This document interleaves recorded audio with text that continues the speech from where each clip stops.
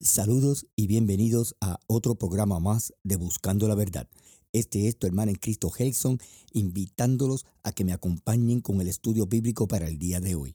Antes que todo, les quiero dar las gracias por escucharnos y por todo el apoyo que hemos recibido por parte de ustedes con relación a este programa. El tema de hoy, ¿hay profetas y apóstoles hoy día?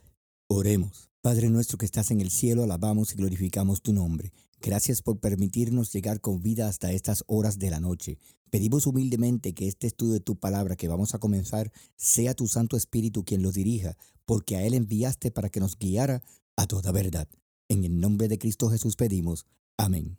Hoy quiero comenzar el programa utilizando un texto bíblico como punto de partida de este estudio. Si pueden y desean, pueden buscar en sus Biblias en el libro de Lucas, capítulo 16, versículo 16. Dice allí: la ley y los profetas se proclamaron hasta Juan. Desde entonces se anuncia las buenas nuevas del reino de Dios y todos se esfuerzan por entrar en él. Palabra de Dios. Juan el Bautista fue el último profeta. Palabras del mismo Jesús. Este estudio de hoy viene a raíz de una reflexión que coloqué en las redes sociales sobre los falsos profetas que vienen por lo general en la iglesia a decirles a ustedes: el Señor me dijo que te dijera tal y tal cosa. Muchos se ofendieron con la reflexión, otros me llamaron hereje porque no creo en los profetas de Dios hoy día. Bueno, para comenzar, yo lo que expreso o escribo en las redes sociales viene única y estrictamente de la palabra de Dios. Puedo entender a los que se ofendieron con la reflexión, pues sé que las tradiciones y las costumbres en las iglesias se vuelven parte de sus doctrinas y se olvidan de cuál es la verdadera, así como también para estos lo es la importancia de cargar con títulos para obtener algún tipo de beneficio y posición jerárquica en la iglesia. De hecho, si observamos en las redes sociales cuántos títulos no hemos visto proliferar en los últimos años. Ahora hay pastores, profetas, levitas, querubines, apóstoles, etcétera, etcétera, etcétera.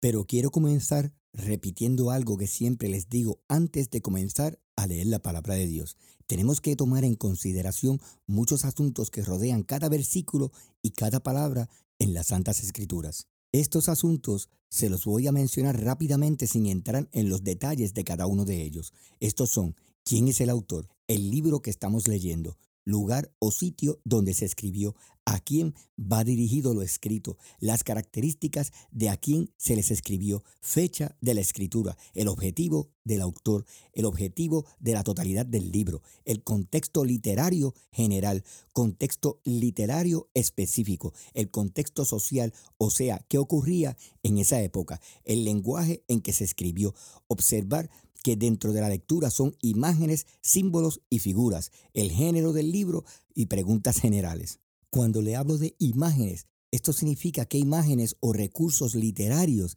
se encuentran en el texto, símbolos, si hay metáforas, símiles, hipérbole y simbolismo, género, si es una parábola, un himno, un relato, una epístola, alabanza, evangelio o discurso, preguntas: ¿quién? ¿Cómo? ¿Cuándo? ¿Dónde? ¿Por qué? ¿Y para qué? Sin estos elementos no podremos tener un cuadro claro de lo que estamos leyendo y por qué se escribió. Si no tenemos todos los elementos de juicio, nunca entenderemos el contexto de lo que leemos en las Escrituras y siempre estaremos sacando fuera de su contexto lo leído. No podemos sacar la palabra de Dios fuera del contexto en que Él nos las ha dado, solo para poder probar o satisfacer nuestros puntos o pensamientos. No es así como funcionan las cosas para el que dice creerle a Dios. Comencemos con 4 preguntas y definiciones. A la vez que las vamos contestando, usted podrá llegar a su propia conclusión y entendimiento sobre el tema de hoy. ¿Hay apóstoles y profetas hoy día? Y si los hay, ¿cuál es su rol dentro de la iglesia? Primera pregunta: ¿qué significa profecía?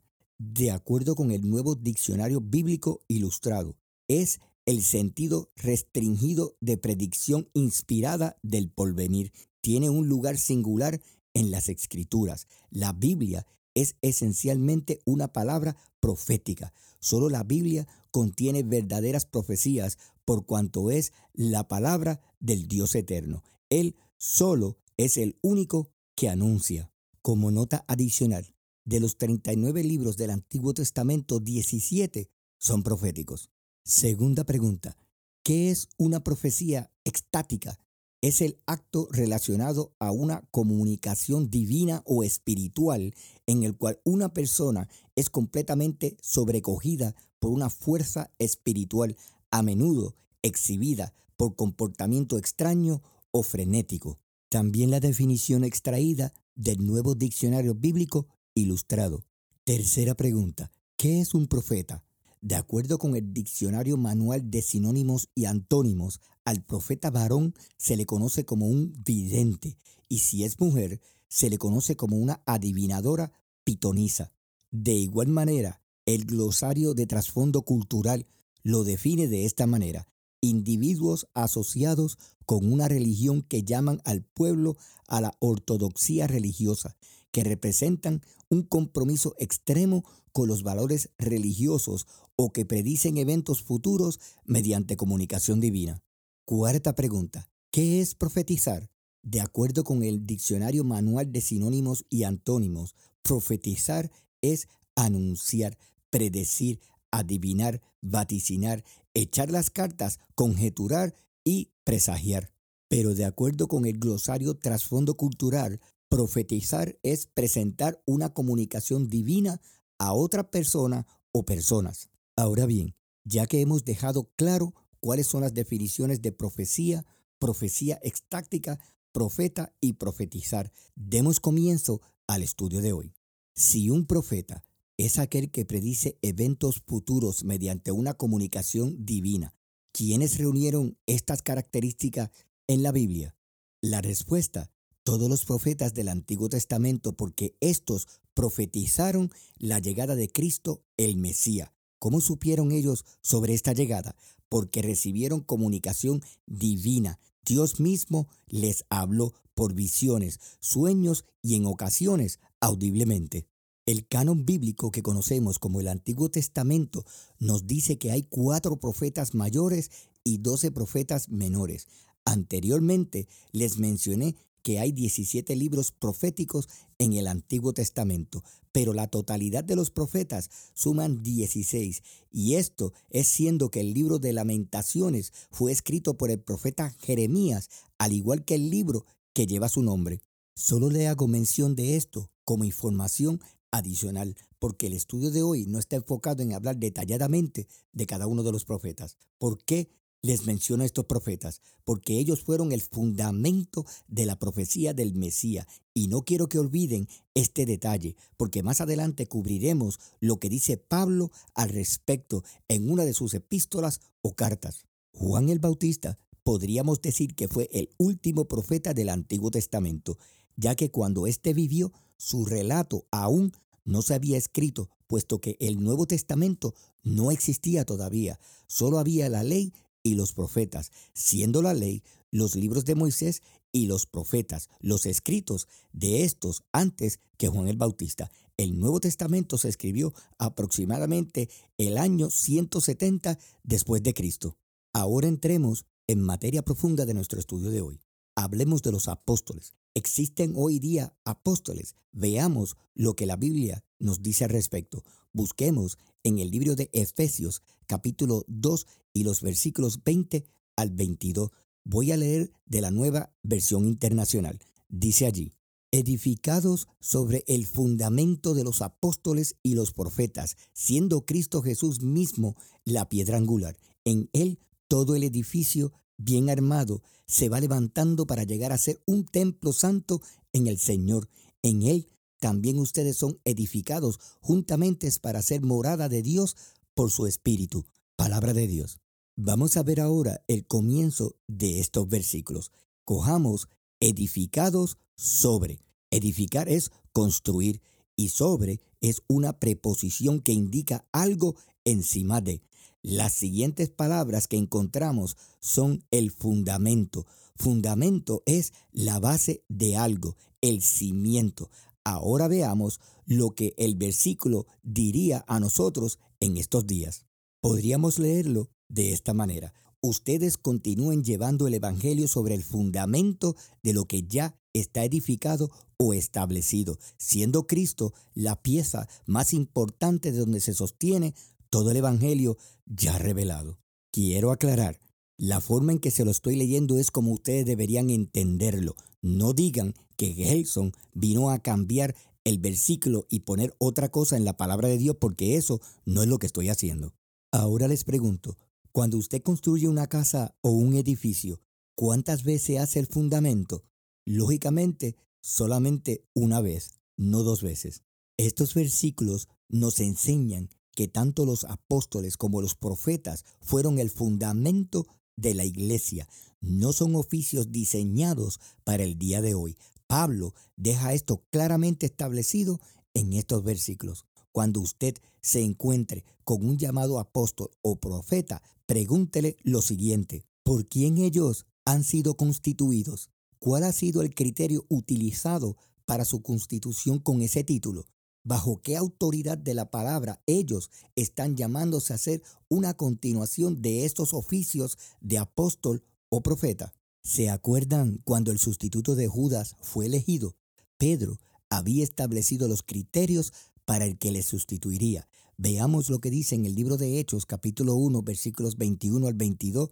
Leo de la Nueva Versión Internacional. Dice allí: por tanto, es preciso que se una a nosotros un testigo de la resurrección, uno de los que nos acompañaban todo el tiempo que el Señor Jesús vivió entre nosotros, desde que Juan bautizaba hasta el día en que Jesús fue llevado de entre nosotros.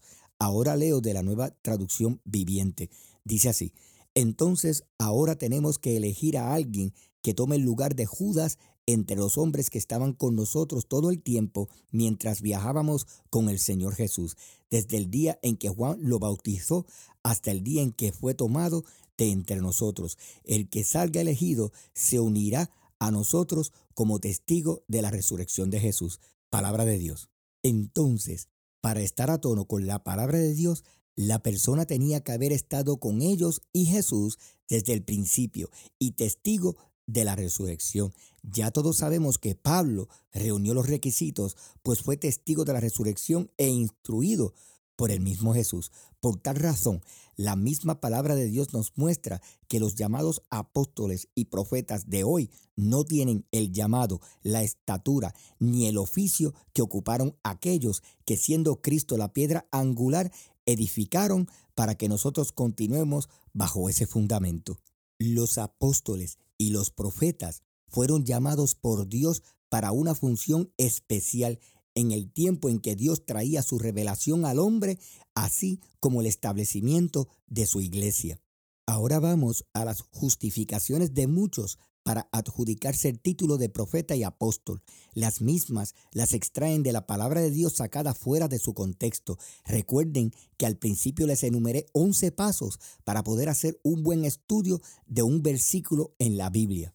Primer versículo mal interpretado. Efesios capítulo 4, versículo 11, Nueva Versión Internacional. Dice allí: Él mismo constituyó a unos apóstoles, a otros profetas, a otros evangelistas y a otros pastores y maestros, a fin de capacitar al pueblo de Dios para la obra de servicio, para edificar el cuerpo de Cristo. Palabra de Dios. La palabra constituyó está en un tiempo pasado. Si hablamos en tiempo pasado, entonces Pablo lo que expresa aquí es que ellos, como apóstoles, los evangelistas de ese tiempo y los profetas del pasado, fueron constituidos para que mediante sus profecías, escritos y predicaciones, el pueblo de hoy fuera preparado para servir a Dios y al prójimo, así como el de edificarnos como iglesia. ¿Se fijan cómo las escrituras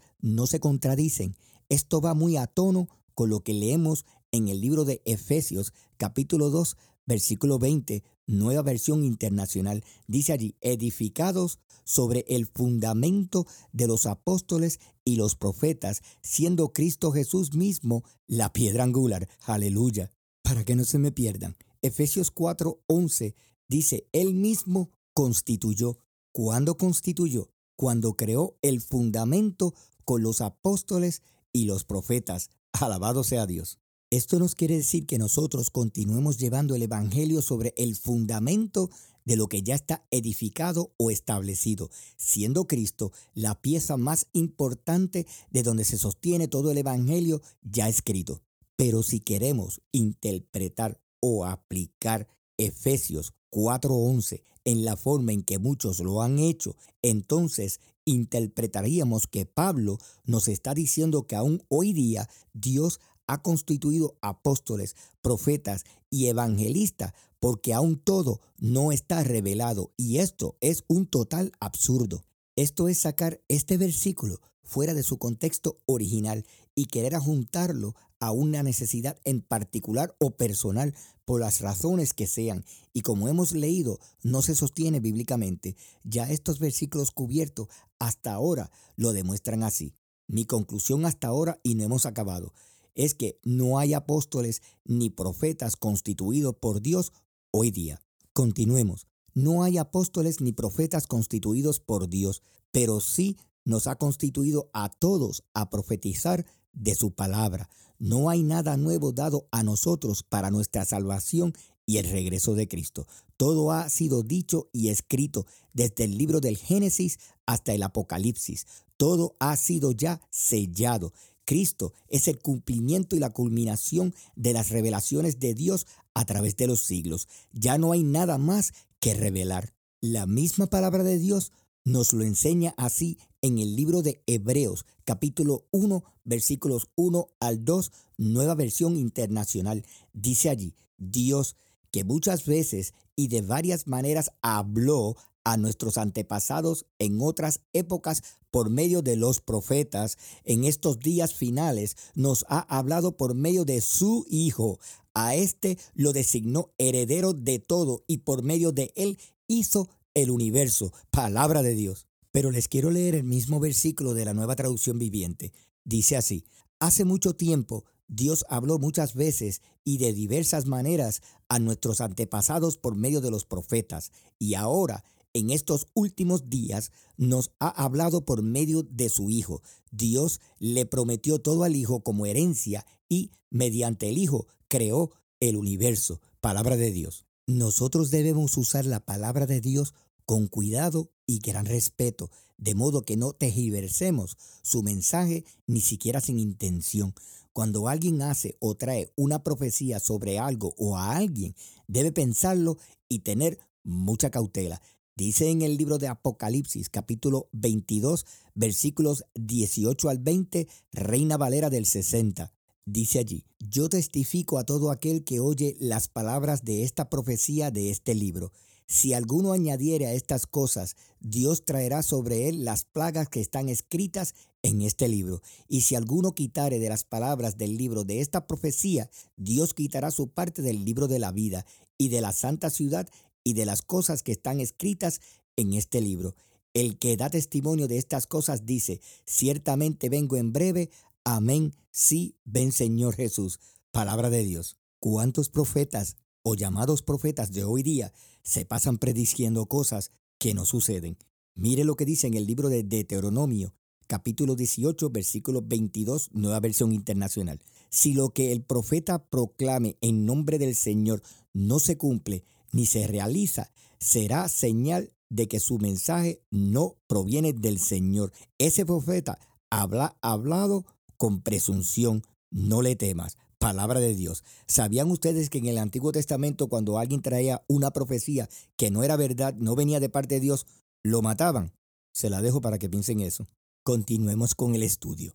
Veamos cuál es el rol de uno que profetiza hoy día a base de lo que nos dice el Nuevo Testamento. Veamos lo que dice Pablo en Primera de Corintios, capítulo 14, versículo 3, nueva versión internacional. Dice allí, en cambio, el que profetiza habla a los demás para edificarlos, animarlos y consolarlos. Palabra de Dios.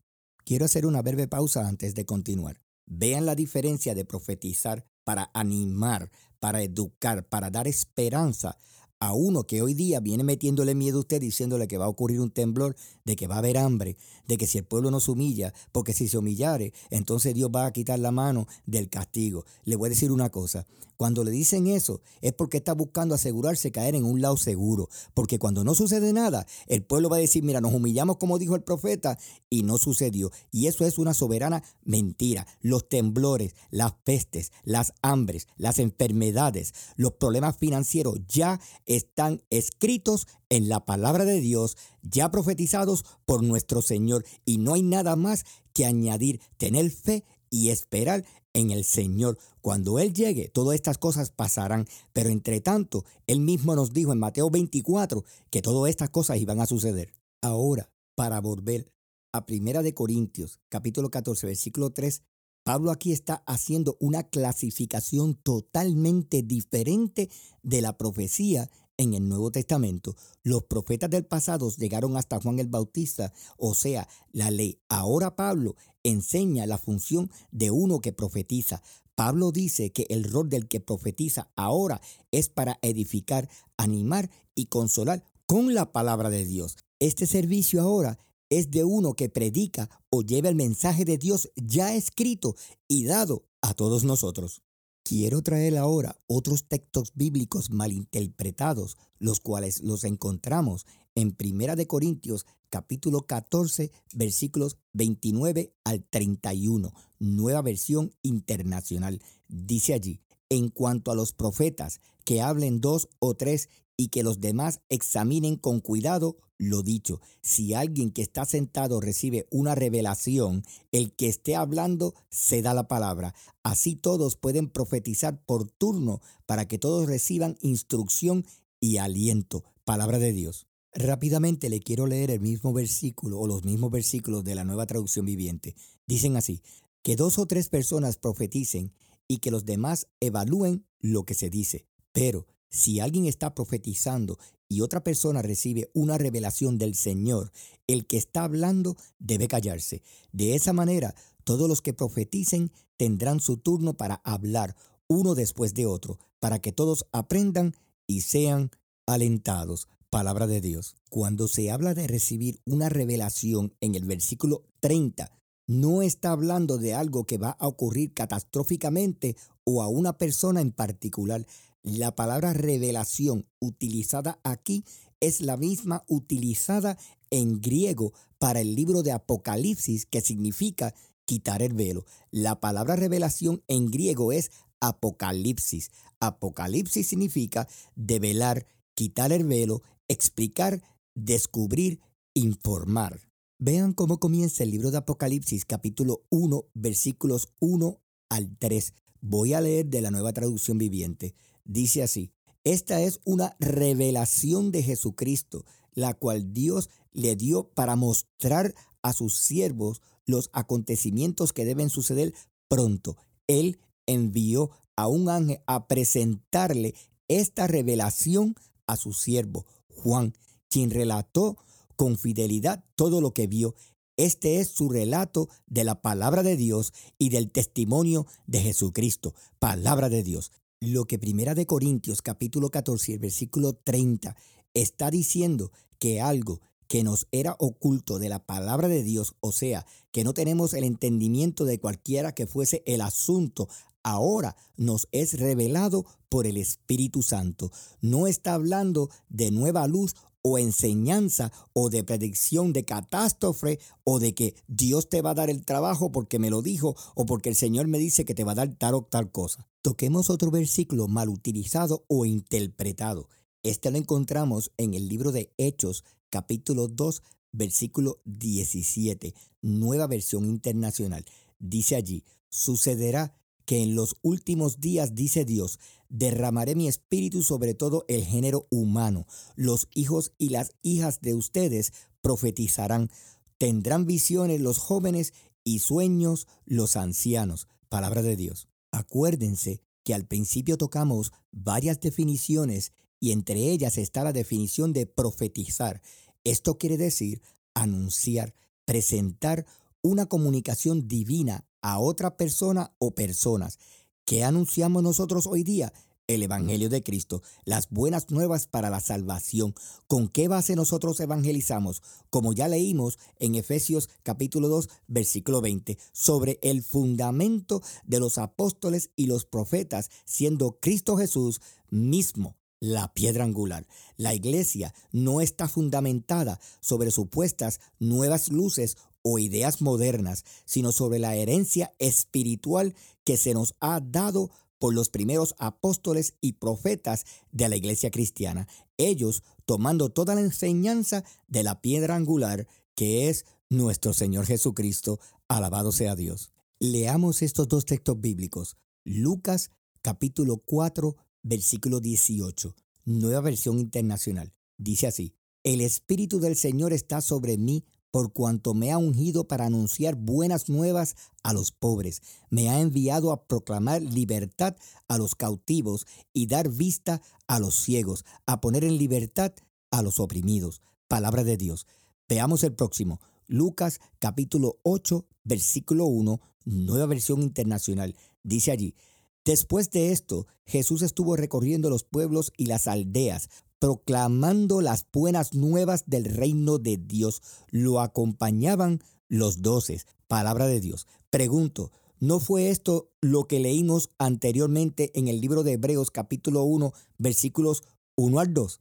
Veamos, Dios, que de muchas veces y de varias maneras habló a nuestros antepasados en otras épocas por medio de los profetas, en estos días finales nos ha hablado por medio de su Hijo. A este lo designó heredero de todo y por medio de él hizo el universo. Palabra de Dios. Hablemos ahora de Ágabo. Esto lo encontramos en el libro de Hechos, capítulo 21, versículos 10 al 11. Reina Valera del 60.